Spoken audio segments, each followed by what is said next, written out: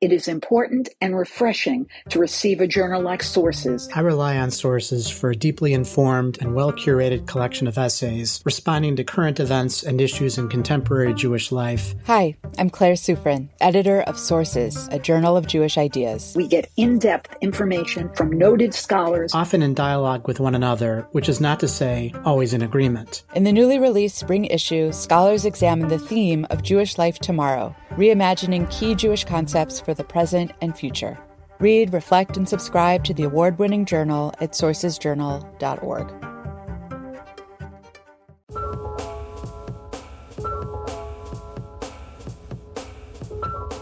Hi everyone, and welcome to Identity Crisis, a show about news and ideas from the Shalom Hartman Institute. I'm Yehuda Kurtzer, president of Shalom Hartman Institute North America, and we're recording on Friday, June 4th, 2021. For the last couple of episodes, we have been reckoning with the consequences of the recent violence between Israelis and Palestinians. We spoke a few weeks ago with Rabbi Ethan Tucker about liberal Zionism at a turning point, perhaps at a moment of crisis for many American Jews.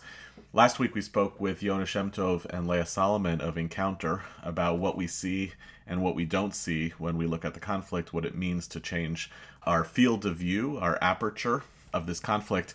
And today I want to continue on this theme, and I really hope for you, for our listeners, that these three sessions together constitute something of a package of this powerful moment, this powerful reckoning, to continue the conversation about not only what it looks like to encounter this conflict and feel implicated by it from the outside, but to also ask the questions of what American Jews, other Americans, the international community might do to try to be partners with Israelis and Palestinians in resolving it. I'm excited to talk today to Joel Brownell, the managing director of the S. Daniel Abraham Center for Middle East Peace, previously the executive director of the Alliance for Middle East Peace, a longtime peacemaker. First of all, thank you for coming onto the show today, and I would love for you to start off by just talking a little bit, before we get into the kind of cognitive and intellectual side of this work, which we'll get to. I have a lot of questions for you. What has it been like for you personally to watch and experience this violence from afar over the last few weeks? I'm sure, and I remember this from my father also in his career, you feel that you're moving forward, you feel like you're making progress, and then you have these experiences that must feel like a regression. Sure, and thanks for having me, Yehuda.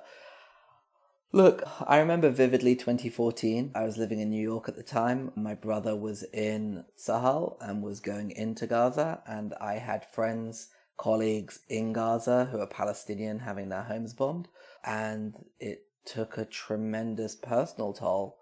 As someone who was sort of involved and had family members, my brother calling me, my friends calling me, it had a very deep, lasting impression on my mental health as you sort of watch this stuff from afar.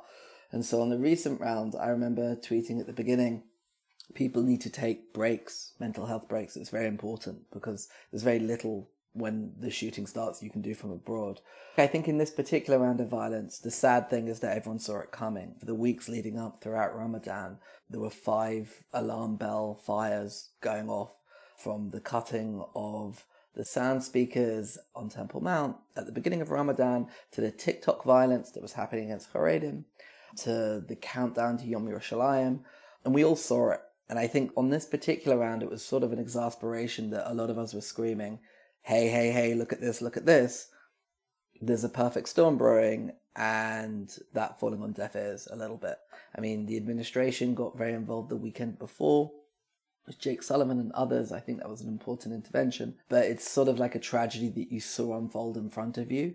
And then it all kicked off, and then it was sort of praying as quickly as possible for the violence to stop, because it was pointless.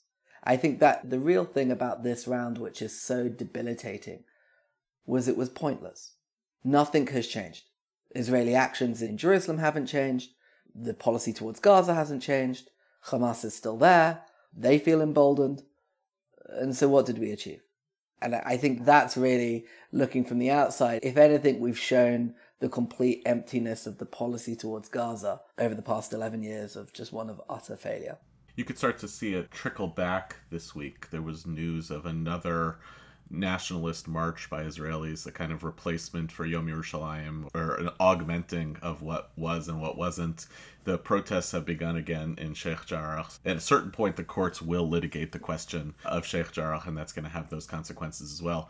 So this brings us to the topic of what we're going to talk about today, which is what it means to try to be a peacemaker with respect to this work. As you know, and I mentioned it before, I grew up in a house of a peacemaker. My father's work for over 30 years was on the government side. You have been trying to work not non-governmental, but kind of quasi-governmental in relationship to government and government power.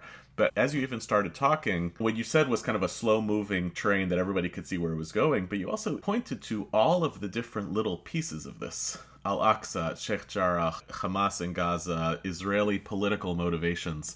Before we get into the pragmatics of what actually might be possible in terms of solving this conflict, how do you confront the story when there are so many interlocking pieces of this conflict and so many places? It feels a little bit like whack-a-mole. Like if I deal with this, then this pops up over here. So first I'll paint us a picture of how you as a peacemaker committed to peace and reconciliation, justice and dignity, how do you confront the complexity of all of the different pieces that relate to this conflict?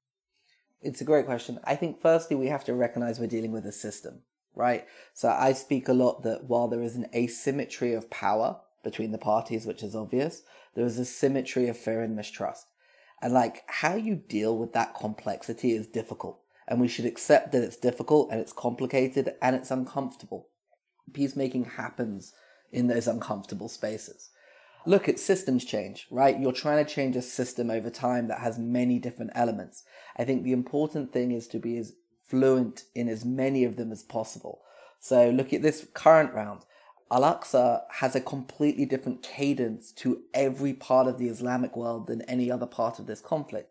If you speak to insider religious mediators, whether that's like Rabbi Melchior, Daniel Roth, Ofer Salzberg, and sort of the others that they work with, they'll tell you, look, the Islamic world still believes that Al-Aqsa is under threat, and that has to be dealt with. If you want to look at the number one motivation for why the mixed cities blew up, it's because they think that Al-Aqsa is under threat, and so you have to deal with that.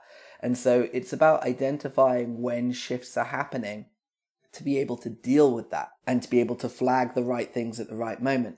Hamas surprised the Israeli decision makers because they've never issued like a time delay threat before, right? At 6 o'clock, we're going to fire rockets if you haven't done X. And so, when they're analyzing this at the Shin Bet or wherever in the security services, it's like, well, we haven't seen this before. Is it a bluff or whatever? But understanding motivations in its fullness, including those with illiberal or religious backgrounds, is essential. And I'd say that from a policy community, especially in the States, we've done a terrible job of understanding the motivations of whether it's the religious Zionist community, the Islamist community, and others. And some of the work that I've been doing now at the center, and we have a new site up, Progress is Possible, that we can talk about later, really tries to delve into some of these motivations. So to go back to your question, when you zoom out, there's a lot. And I think that what's important is that as you try and track forward about where you make your interventions and how you do so, you've got to know all the pieces of the puzzle. And essentially, what peacemaking isn't winning. Peacemaking isn't progressive. It's not like the left winning. And it's not the right pacifying those they disagree with. Peacemaking fundamentally, at least for me, is an agreement to lose non-violently. And that's not a very comfortable position to be in, right? Telling people that you're going to need to lose, but without resorting to violence, because there's enough resilience and benefits to that loss in other aspects that you're not going to win. And I think understanding what the zones of possible agreement for each of these individual categories, whether you're religious, whether you're not religious, whether you're a secular nationalist, whether you're not, is important. Because if we're eventually trying to create a political settlement that can survive, we need to understand everyone's motivations. And so that complexity is important for all of us to understand, to step out of our comfort zones. Whether that comfort zone is human rights, whether that comfort zone is religious peacemaking, whether that comfort zone is civil society work, and try and understand what those who oppose or are threatened by that, where they're coming from, and then to try and design a strategy to lessen the vociferousness of opposition. And I think that's really what our jobs are. I do want to go into detail on the Progress is Possible site, as well as the work that you did around getting the Nita Lowey bill passed. I want to go into those details, but first I want to stay at the realm of the philosophical if I can for a second. I apologize, that's where I live. I guess one of the traps that the peacemakers have oftentimes been accused of, and I actually even noticed this language creeping into this new site, Progress is Possible, is the language of a solution. There's a Silicon Valley theorist, Evgeny Morozov, whose critique of Silicon Valley is an obsession with what he calls solutionism, the belief that everything is a problem to which there can be a solution. And Courtney Martin has a great essay on this called The Reductive Seduction of Other People's Problems, that the further away you go from any problem, the more that the obvious solutions present itself. And the classic case that relates to Israelis and Palestinians has been the two-state solution. On paper, everybody agrees, everybody knows this is the way in which this conflict is going to be resolved. The closer you get in, and it goes to the complexity that you were talking about, the more reluctance there is for people to give up on all of their various pieces of hopes and dreams, territory, control, security, whatever they need to do in order to get to that solution. So there's something psychologically about the need to think about this as this conflict, not as an enduring story that has to be managed, and not something that might evolve into something different, but as a problem that needs a solution. Do you think that that's accurate about this conflict? And can you tell us a little bit about why even when you're trying to take a different approach, that language of a solution continues to reappear? Look, a solution is a political context, and so at the center we're dealing with US policymakers. We can talk about it later, but we're not preaching a solution. I think it's about to create the possibility for a political settlement later on. I don't think anyone serious is talking about a bilateral negotiated solution right now. But your point philosophically, Yehuda, is very well taken, and for me, peace isn't binary. Right? And by the way, when we look in our own cities in America, are they peaceful? What is peace? For me, I've defined peace as a resiliency against violence, not just violence prevention, but a resiliency against violence. And what that means is that we prevent violence from occurring. We disagree non-violently. And when we have lost our ability as a society, or in this case in a multi-ethnic national struggle, to deal with it non-violently, then we're not at peace. But we have to be careful not to tip into pacification, right? So the critique that we'll hear from many on the Palestinian side of peace building is you're just trying to pacify us. Look, you need to reduce violence to give space to work on the structural violent issues. I think that a lot of the time we worry about acute violence and we don't deal with structural violence. We have to do both. And that's complicated, right? Because again, the structural things have political consequences. So if we understand, for me at least, that peace is a continuum, and it's not an immunization, right? I don't actually like the public health language around violence, that it's a public health problem, because I think it pushes people into you're either healed or not. For me, it's a continuum. And how do you build enough resiliency against violence? And when I look at civil society programming or trying to work with others, it's about ensuring this space to create political opportunities down the line. But it's not about creating constituencies for peace. I would love to retire that term. It's about creating resilience against violence and creating wins for your community that come through non-violent means. If you can deliver more valence politics, better schools, hospitals, whatever, in a dignified way, on a horizon that's acceptable to you, you move this situation forward. And I think that for me, that's really what it's about. Now, will that lead to a political settlement? Maybe at one point. I think it's very important that you create a political horizon, otherwise it seems purposeless. But when we compare Israel-Palestine to Northern Ireland, not as conflicts, but just when we look at tools that we use. In Ireland, they had a long process and one day to get a solution. Okay, so if you read George Mitchell's book, they speak about the 500 days of negotiation. They finally came up with an agreement to disagree non-violently. The Good Friday Agreements was not a solution. It was to kick it into the future, but do so using politics rather than guns. In Israel-Palestine, we came up with a solution and then had to find a way to get there. And so in many ways, the failure to get there demolished the solution. So it could still be the right one. Whether it's a confederacy, whether it's two states, we can debate the vagrancies of the possibilities in 2021 versus 1993. But the reality is we've completely lost the populations. If you look at the average age in Israel today, it's something like 31. In the West Bank, I think it's around 21 at this point. In Gaza, it's 16. The youth in Israel-Palestine is the only place in the world where they're more right-wing than their elders. And there's reasons for this, right? Right-wing in terms of war and peace stuff.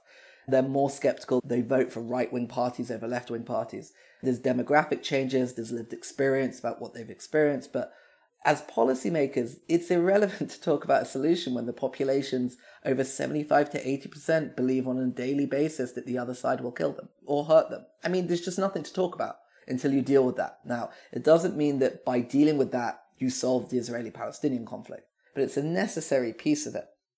So for me, I've decided in my 12, 13-year career to focus on that problem set.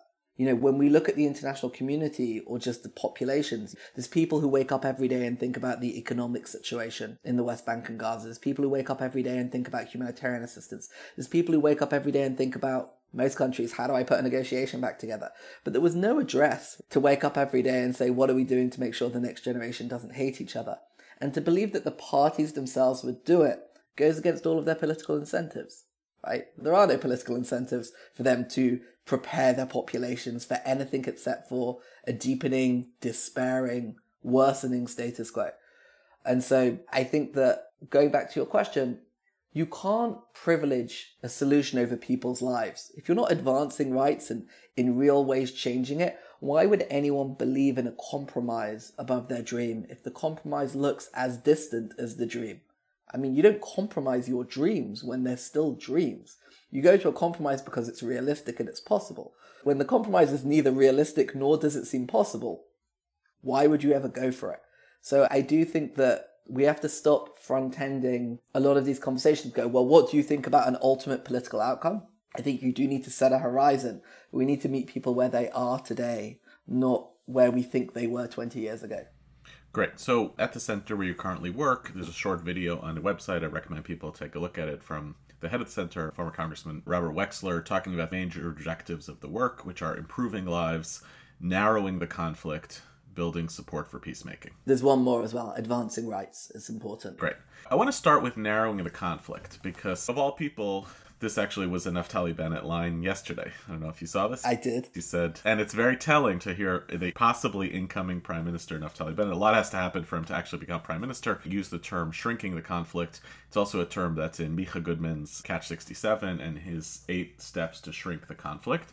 It is a position that is despised by the progressive left. And the fact that it gets associated with Bennett proves the point, because if you say with someone like Bennett, he's never actually wants to end the occupation, shrinking the conflict gives a luxury to the right wing. This is just the words as I hear them. It gives a luxury to the right wing to never actually have to solve the long-term problem, and that if you actually make people's lives better, that's good. Nobody disagrees with that, but it takes the kind of political pressure off. Now, personally, Jewishly, I like those politics. I like that idea. I think you should make people's lives better, and you create the conditions for down the line to be able to do what you're talking about, which is create a world in which peace becomes possible. How do you engage, though, that critique when it's so obvious that not only does the left not like it, but the maximalists don't like it? Because Hamas knows the same thing, right? If the West Bank Palestinians don't feel the same pressure, then it breaks apart a kind of Palestinian national alliance to actually fight against the system as a whole. So you started off your question by saying you want to take one at a time, but there's a reason that Naftali Bennett is using shrinking the conflict and then he stops. At the center, we're using narrowing the conflict, improving lives, advance rights, and building. Because if you do, you receive that critique, right? So firstly, I think it's interesting that when you listen to Gideon Saar's manifesto, you listen to Naftali Bennett, they're all speaking about shrinking the conflict. That's just interesting. We have to see if that happens. But for us, shrinking the conflict is closer to improving lives when you look at our plans and stuff. So I'll get to narrowing the conflict second because it's different, and I think it is important why. But for us, it's different, right? For Naftali Bennett, or for Micha Goodman, I should say, because I don't know what Naftali Bennett means by it. If you read Micha Goodman's, they're all steps that the Israeli government needs to take. When you look at our site, we have steps not just for the Israeli government, but for the Palestinian Authority, including prisoner payments, incitement. We've got steps for the international community because they're also involved. So Micha Goodman was entering into an Israeli conversation, which I think is important. But our website is for Palestinians, for Israelis, for the international, so it's wider when we look at how do we improve lives. For also Israelis to have improved lives. You know, there are things that will improve Israeli lives that I think are important as well. I think the actual concept of narrowing the conflict is fundamentally different, and I think it's important. On the website, we go through, and this part was written by Ofer Zalsberg and Daniel Roth, the history of religious peace building. And I mean, it's an unwritten history. For many people, they assume this is sort of like hugging and kissing interfaith. There's nothing wrong with that. I'm not one of these people who look down at that. But this was really the history of what Daniel has turned insider religious mediators. We have profiles on these people. Mansour Abbas did not come out of the ether. If you want to understand why the Shura Council met, who is Sheikh Raad Badir, we really go through this in depth. And the center has been working with these folks for years now. It's the unwritten story that I think is very important. Because when we talk about narrowing the conflict, it's really about how do we approach this from the position of people who, I term illiberal communities, other people define as religious constituencies. It's not surprised that the 400 most prominent religious Zionist rabbis rejected Trump's annexation deal, because for them, it didn't match with their eschatology or their view of halakha. Like, the ability to be flexible enough to talk to how religious Zionists or Islamists talk about the conflict is as important as talking about international law. And I think that when it comes to Israel-Palestine, we haven't done that very much because we assume it's Western. But when you look at the populations and the motivations, a lot of people see their sources of authority as different. And so one suggestion we have is when the president talks about Jerusalem, they speak about Al-Quds and they speak about Yerushalayim, and they do it in a way that both communities can hear them in their own sense.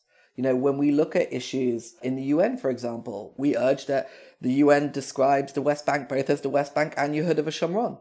That shouldn't be seen as offensive on its face of it, because if you want to speak to people who deeply care about it and you refuse to recognize their narrative, you're never going to get them to compromise. I mean, the recognition of connection has now morphed as, well, that means you've got sovereignty. And that really debilitates us, right? There is a Jewish connection for Yehuda v'Shomron. There is a Palestinian connection to Lod, right? Or to Lild, or to Ramla, or to other places. And denying that connection just pisses people off. It doesn't do anything except for that. So narrowing the conflict is about taking the narratives that are at the heart of it and finding policy ways to recognize them and bring people along. Doesn't mean you give them a veto over it, but you've got to respectfully reach to it. So that was another key part of the site. So that's sort of improving lives and narrowing the conflict. The other two things, we speak about advancing rights, and that's important. I mean, if you're a Palestinian in the West Bank, East Jerusalem, I'd even argue in some ways in Israel, you need to see your rights advanced. But we speak about family reunification. I think it's essential. We speak about rights of travel and other things. People need to see material improvements. And then lastly, we speak about building constituencies, and a lot of that is around the implementation of the Lowy Fund if it's done appropriately, and we can talk about that a little bit. But Yehuda, I think the reason that In Progress is possible, we have all four, isn't just to cover our bases. It's that it's a concert. You have to do all of these things. And if you read the site carefully, on the policy steps, we stage it with how do we create the US as a process orchestrator again after Trump and, learning the mistakes of the past 23 years. How do we then, improve lives, advance rights, and narrow the conflict at the same time? And then lastly, how do you consolidate that and eventually do it to get towards a negotiated two-state outcome? And the last part is important. You can't do this absent a political horizon. People need to know where you're aiming towards. They have a right to know. Now, you could be flexible. Does that look more like a confederation? Does it look more like a traditional Oslonian two-state solution? But you need to be arguing for something, because otherwise it feels kind of purposeless building in a vacuum. It doesn't mean that you need everyone at the beginning to accept the outcome, but people should know what you're doing coming in so they can respect you coming out. So we don't front load two states. We don't dictate what it should look like. And we are very clear that that's a lot longer down the road. But if we do all of these things sequenced correctly and in a way that is heard by the populations, at the end of the day, we'll be in a position that we can have that conversation hopefully in 3, 4, 5, 6 years' time. Right, and it helps explain why it's legitimate for people to be a little bit skeptical of that terminology when it comes from Bennett. Precisely for that last reason, which is absent a commitment to what you described, then narrowing the conflict, shrinking the conflict is vulnerable to that critique. Let's stay on religion, though, for a second. This is something that I feel like I've learned and grown on in the past 10 years quite significantly, recognizing the ways in which the political processes were heavily Western, heavily secular. Oftentimes when there was a Jewish narrative around Israel, it was largely an Ashkenazi narrative. What you're describing is a kind of embrace, for better or worse. These are the people of the region. This is their passions. This is the way religion actually operates as a central driver of value systems. And I think even more than that, It's the people who have something to lose who you have to persuade the most. Like, who doesn't receive the peace dividend? That's right. Who's willing to lose? And it's even why, I don't remember if I said this last week to our friends from Encounter, but it's an argument I've made before, which is the place where the liberal American Jewish community really needs an encounter is actually the settlers. Because the people who they're going to ultimately want to persuade to give something up are not Palestinians who they may even identify with politically, but actually other Jews who are going to be dug in passionately against the positions they hold. Okay, so all that being said, you use the terminology also of inclusivity, which I actually found very compelling. Like, you need everybody involved, because when you don't do that, and this was a big lesson post-Second Intifada, the maximalists wind up dictating the entire agenda. In our work at Hartman, we have sometimes come under critique when we have brought American Muslims, for instance, to Israel and engaged in conversation about the conflict. We've come under the critique of what's called faith washing. It was a hashtag invented, very proud to say, in response to the Hartman Institute. And that critique says, actually, this is a secular political conflict, and that when we impose the terminology of religion on this, we are pretending as though it isn't a story of colonialism, it isn't a story of Western occupation. You're granting sincerity to a religious argument where it doesn't belong. I don't buy it. I don't think it's fair. I don't think it's what we were doing. But it's out there. So again, it's one of these places where, ironically, your peacemaking work is going to encounter much greater resistance from the left than it is from the right. You're actually taking the right seriously in a very different way. So how do you think about that faith washing critique? And how do you, even your own language that you said before, this is not really progressive. What does it look like to navigate the work of peacemaking when the language of peace and justice and dignity is so often thought of as the province of the political left? Such a complicated question, which is good. So firstly, on the faith washing, I mean, they're just wrong. Hamas is an Islamist organization. If you want to pretend that Chabad's eschatology and the Tanya has nothing to do with the growth of the far right vote in Israel, then okay, fine, you want to ignore reality. I mean, just like, it's just not an informed critique. It's not a religious conflict, as in, like, it goes back centuries of Jews and Muslims kicking the crap out of each other. Sure, I'll take that. But, like, the number one motivator for Palestinian uprising and across the Islamic world is Al-Aqsa. So if you take out faith, I don't really understand why that would be. So just, for me, you can have a colonial narrative, we can debate it, whatever else, but I'm a person of ands, not ors. I don't like to say it's this or this. It's all of this stuff. And that's not for me just giving up the fight. I think people are complicated. For some, it's deeply a colonial conversation. Okay. And it's this. And it's that. And for me, I've never believed that it's one approach or nothing. So I think that what you were suffering and facing, I would say, is a pressure thesis. The Israelis believe this. Palestinians believe this. Pro-Palestinians and pro-Israelis believe this.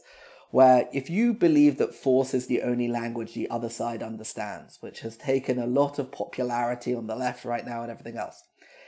And by the way, of Israelis towards Gaza, right? They only understand when we mow the grass, right? Which is the terrible euphemism of just saying our policy is to bomb and deal with it that way. You're basically stating that we are right and they are wrong. And if we just put enough pressure, we don't have to move and they have to move. And that's why pressure theses are so attractive, because it validates you and says, I just need to squeeze the other side more and they'll come to it, right? I just disagree. Peace building isn't progressive because it's non-violently losing. And I understand amongst the Palestinians when the asymmetry is like, all we have left is moral authority. How can I give that up? I get it. I understand that. It's a terrible position to ask people. That's why peace building, if done right, is terribly unpopular. Because you're asking people to lose and to be uncomfortable. It moves into sort of the anti-normalization critiques, and there's a lot that peace building and others need to acknowledge about how to avoid pacification, because I think it is abused a lot to pacify because people are worried about acute violence and it never deals with the underlying structural elements. And at the same time, if you're pursuing a one-state solution, whatever else, as long as you're not expecting all the Jews to leave, you got to talk to them. And there's a reason that if you look in the P2P world, two things have happened. The first is some of the most interesting stuff happening right now is between settlers and Palestinians. Ignore my politics on it. It's just a fact. There's really interesting stuff going on, and it's fascinating to watch.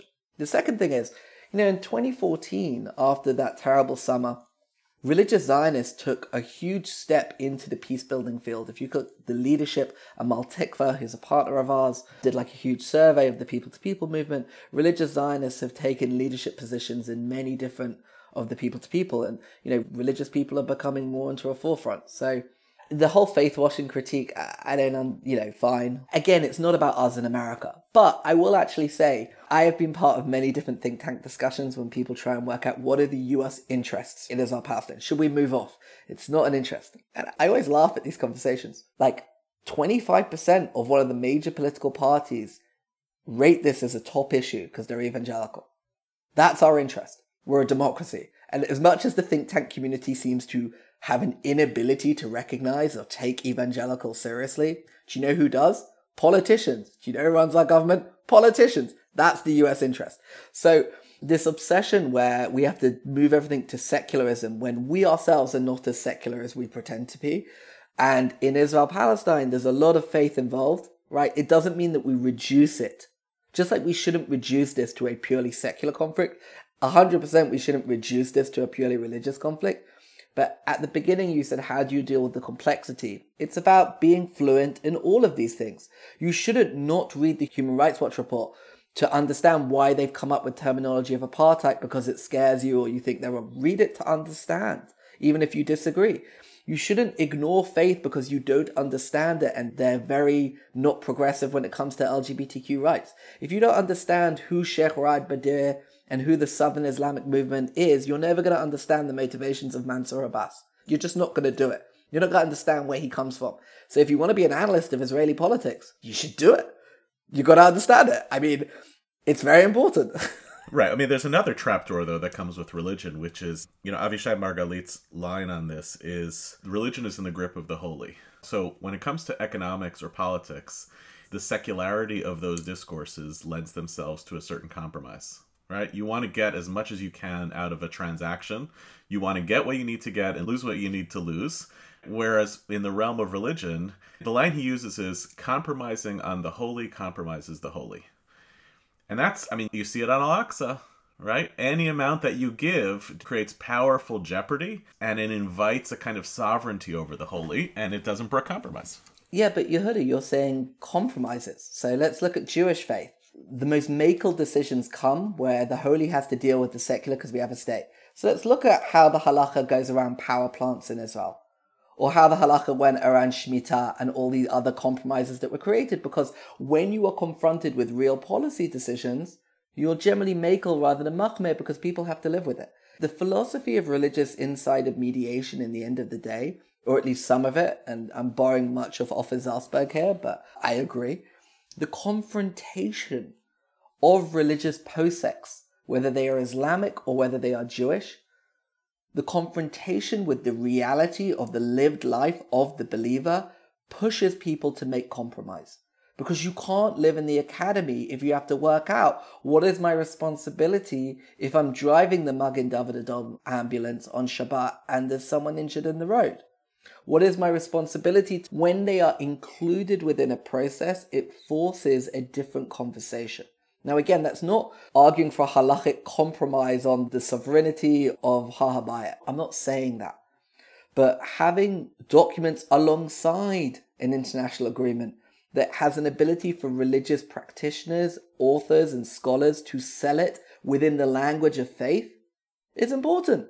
So if there's a compromise and it's sold with as a hutna, or it's sold as every 50 years we look and we re-examine the ownership, we have to be flexible enough to enable that conversation unless we want people to take it as an item of faith that they have to oppose this.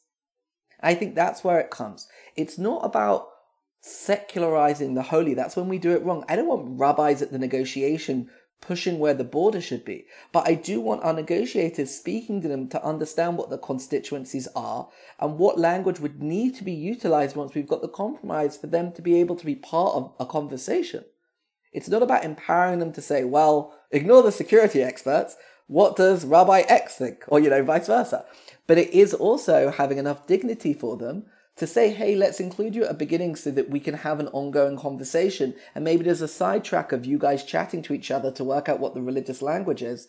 and the halachic rulings, and where in the text we can get this, and who outside of the region do you need validation from, which is important with the Islamic sphere. Who are we going to in Doha or in Egypt in the Al-Azhar Mosque to give you cover? Do you need that cover?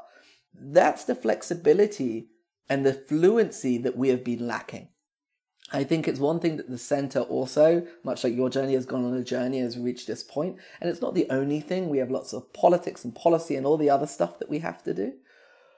But that's an important piece of it as well. And I think that has been a missing piece. And, let's look at the government coalition. We have an Islamist organization. We have a religious Zionist prime minister. Now, Naftali Bennett is not Bezalel Smotrich.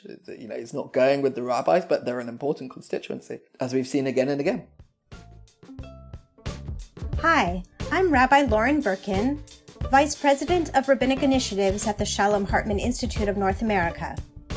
Even in the most challenging times for the Jewish people, scholars at the Shalom Hartman Institute in Israel and North America push themselves to think about what could be and to focus on a Torah of possibility. That's why we're so excited to announce that registration for our virtual summer symposium is now open. Over 2 weeks from July 5th to July 15th, we'll be running public lectures, small seminars, and lots of opportunities for conversation, exploring possible futures for Israel and the diaspora, Zionism, and Jewish identity. Featuring top scholars like Daniel Hartman, Yehuda Kurtzer, Michal Biton, Rachel Korazim, and Yossi Klein Halevi. You can register today free of charge at summer.hartman.org.il.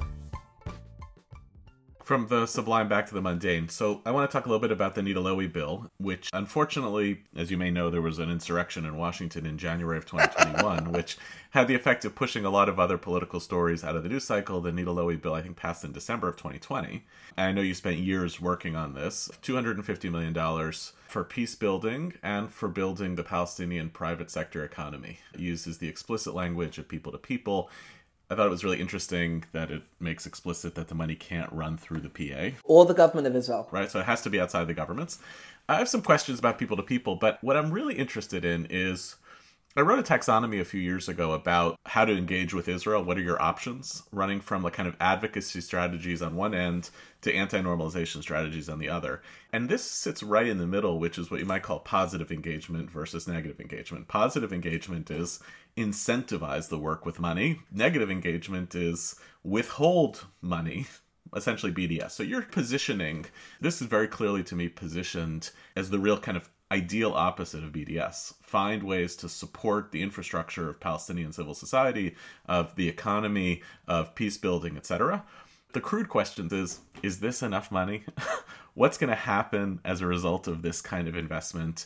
P2P work died in the Second Intifada. I don't know if I agree with that. I mean, it was deeply challenged and it evolved. Also, what was the purpose of it? I think, respectfully, Yehuda, that's a lazy critique that I think doesn't take into account any of the data that has been produced on it. The P2P movement actually thrived post the Second Intifada with the growth of shared society. It evolved and adapted. Yes, a version of coexistence died in the Second Intifada, but arguably it wasn't being that effective beforehand either, if you look at the birth certificates of the movements. But the Lowey Fund's interesting for a few reasons. So let's take a step back. What's Congress's approach been to this conflict? Except for the qualified industrial zones of the 1990s, it has been fund Israeli military, sometimes economy, and punish the Palestinians. That's been Congress's approach. Limit Palestinian assistance. The administration wants to give more, Congress limits, and fund Israel through military. And, we had a 10-year pilot of P2P work through what was called the Conflict Management and Mitigation Office. I think it's 12 years. But ULMEP, which I ran, had this vision to recreate something called the International Fund for Ireland, which was a very successful model that was created in 1986 at the height of the violence, that took congressional money and Commonwealth money, so it was legitimate to both sources, and did long-term economic and civic work that helped create the ceasefire in 94, the peace deal in 97, and sustain it. So we wanted to have something similar in Israel-Palestine. So what we did, and it took a long time and a lot of work, was to flip the script, okay? And to move Congress to a new centrist position where it's investment in the Palestinian private sector and investment in P2P Within, by the way, an establishment clause of the two-state solution. Again, telling you what I said before, there has to be a horizon. And through a bipartisan Congress, during Trump, we got it done. We do not have enough time to tell you how we got it done, but we had everyone from AIPAC to J Street, we had JFNA to Churches for Middle East Peace, and everyone in between. And it was a long time coming. A lot of people need to be thanked for that. It was a lot of work. But what we now have is giving the administration the bandwidth and budget to answer the question, what are we doing to make sure the next generation doesn't hate each other? Because when I used to sit in State Department briefings, right, at senior levels, everyone would tell me we have neither the bandwidth or budget to talk about this seriously. So it took a lot of time, but we've given them the bandwidth and budget. So what does a ceiling look like, right? Because to your point, is this enough money, blah, blah, blah. Like, the key is this is not a program. This is a policy tool. And it is a policy tool that will be as effective as much as it's integrated into policy. So there is an ability to accept multinational funding. Yesterday, Allmet, who I used to run, had a full page in the New York Times calling around the G7 to do an even bigger international fund to get even more multilateral money in. We'll see if that happens. But the aim was to create bandwidth and budget to deal with this seriously, with the fact that you have 13 million Israelis and Palestinians. We've lost the next generation. And so if we're spending billions in armaments and reconstruction, we should do something on civil society in a significant, serious way. So if it's a policy, is it just like photocopying these programs? So instead of 60,000 people, it's 600,000 people? No. I think it's about being strategic. It could be a new center for peace in Jerusalem on neutral church land that's aesthetically beautiful, that demonstrates what a shared city could look like, that's a hub for the peace building community. It could be looking at deprived Israeli communities in the periphery, linking them up with Arab cities either within Israel or across the border in the West Bank. And by doing something together, they get more resources than doing things separately. So you're incentivizing cooperation and demonstrating that cooperation has a lived effect for the populations who have often been left out.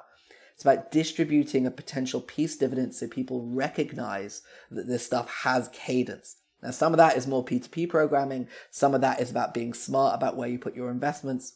And alongside that, there is an economic development program run by the DFC, which is the new International Development Finance Corporation, who is dedicated about building the Palestinian private economy, putting the Palestinian private sector in the driving seat, with a preference on things that increase trade between Israelis and Palestinians, and recognizing the value of the US dollar. So the political argument for this is also, it's very easy for the Palestinians to ignore everyone, but not the European Union, because they need them, which is why this is multilateral. For the Israelis, it's easy to ignore everything, but it's difficult to ignore US aid, which is why this is an American-driven process. The aim was to protect this approach by getting it funded by governments who each side need and know. And in doing so, I keep talking about lessening the vociferousness of opposition. That's at all levels. And so we designed this to do that. And I am and others are working with USAID, the DFC, State Department, as they move forward to implement this to try and get to its ceiling. Now, in bureaucracies, I don't know if we're going to get there. It's hard. It's always easy to do the easiest thing, but we'll continue to push because, one, it was a tremendous amount of effort to get the fund passed or appropriated and authorized. In a relative, we don't have a very large lobbying operation. Like when I started at Allmet, we were 212,000, right? We had support of some pro bono K Street people, a phenomenal board, great members, but it's not like we had lobbyists, it's not like we had a huge organization. So we put a lot into it. And I do think there's a tremendous opportunity here. Especially, we look at the intercommunal violence that just happened. We looked at East Jerusalem. You look at the West Bank. There's such a need. And now we have a tool. Nikolai Mladenov was tweeting this morning, the former UN UNSCO guy, endorsing the Allmet campaign to have an international fund because he knows, he saw it, he was on the ground for 6 years. He also spoke to Allmet a few years ago and he spoke about his experiences as foreign minister in Bulgaria after the Balkans War and how important this work is. But again, this isn't sufficient, it's necessary. And I will say just one thing on P2P. It's important people look at the evolution of people to people, from before Oslo to the Second Intifada, and then post-Second Intifada, then post-2014 was another watershed moment for them, and sort of what's going on now. It's an easy field to stereotype because some of it's its own faults, fully put hands up in terms of over-pledging, under-delivering. Some of it is because the stuff the media loves is the softest stuff, though that is important, right? But it's a field that has a tremendous resiliency. has been vastly underfunded. The mythology of so much funding, I'm happy to go through dollar for dollar what actually went into the field versus what people think went into the field. And it's a field that is learning. Like, they know the critiques of single contact dialogue theory. Like, they don't do that. No one's just having hummus and going home. It's a critique, but it just doesn't happen. Show me the organization that does it. And so I do think that there's a lot of learnings and growth in there. But I will say, Yehuda, one thing that I know we have a lot of Jewish community folks who listen to this and potential funders. I think if there's one thing the last 11 days of conflict showed us, this concept that you can divide Palestinian identity by our funding perspectives, because we don't want to fund over the green line. I'm not saying for left-wing, right-wing reasons, because they're just not confident about cross-border work. It's just a myth. I mean, violence against Arabs inside Israel increases when there's conflict between Israelis and Palestinians. It's not the same as racism against Ethiopians or Sephardim in Israel or anything else. I mean, you can show linkages about an Ashko normativity, but that's not really the cause of why people are being fired in the workplace, right? Or anything else. And so the mythology that you can divorce shared society work from the wider political construct is a myth. It is a myth. And I think that funders have to understand that. Now, the groups understand that. I've had multiple conversations with some very prominent shared society organizations who used to get frustrated by their donors limiting them to only doing stuff that was valence-based politics in Israel. And also, like, I've had critiques of people saying to me, like, where are the young Arab citizens of Israel involved in the peace movement? I was like, they're there. It's just you don't want to talk to them on their terms. You want to talk to them on your terms. They don't see their identity the same way you do. There's a human capital value chain the P2P community has created that has hundreds, if not probably over 1,000 now, young Arab citizens of Israel who are ready to take leadership positions. But they're not willing to divide their identity by an armistice line that you seemingly think is so important. And until you meet them there, and if you continue to talk about demographics, they're not going to talk to you.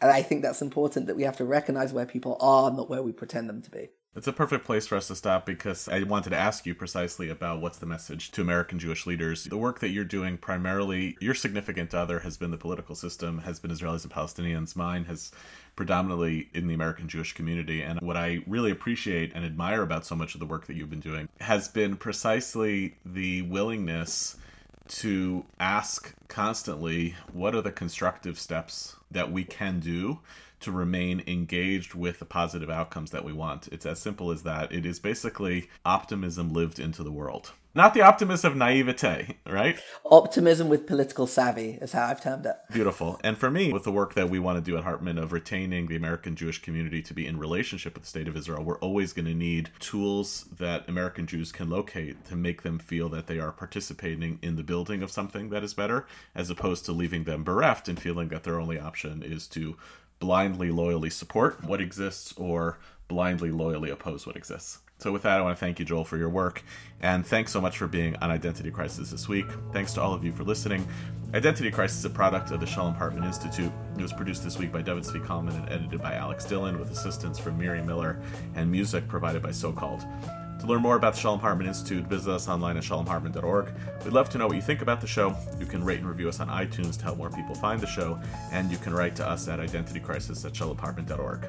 You can subscribe to Identity Crisis in the Apple Podcast app, Spotify, SoundCloud, Audible, and everywhere else podcasts are available. We'll see you next week, and thanks for listening.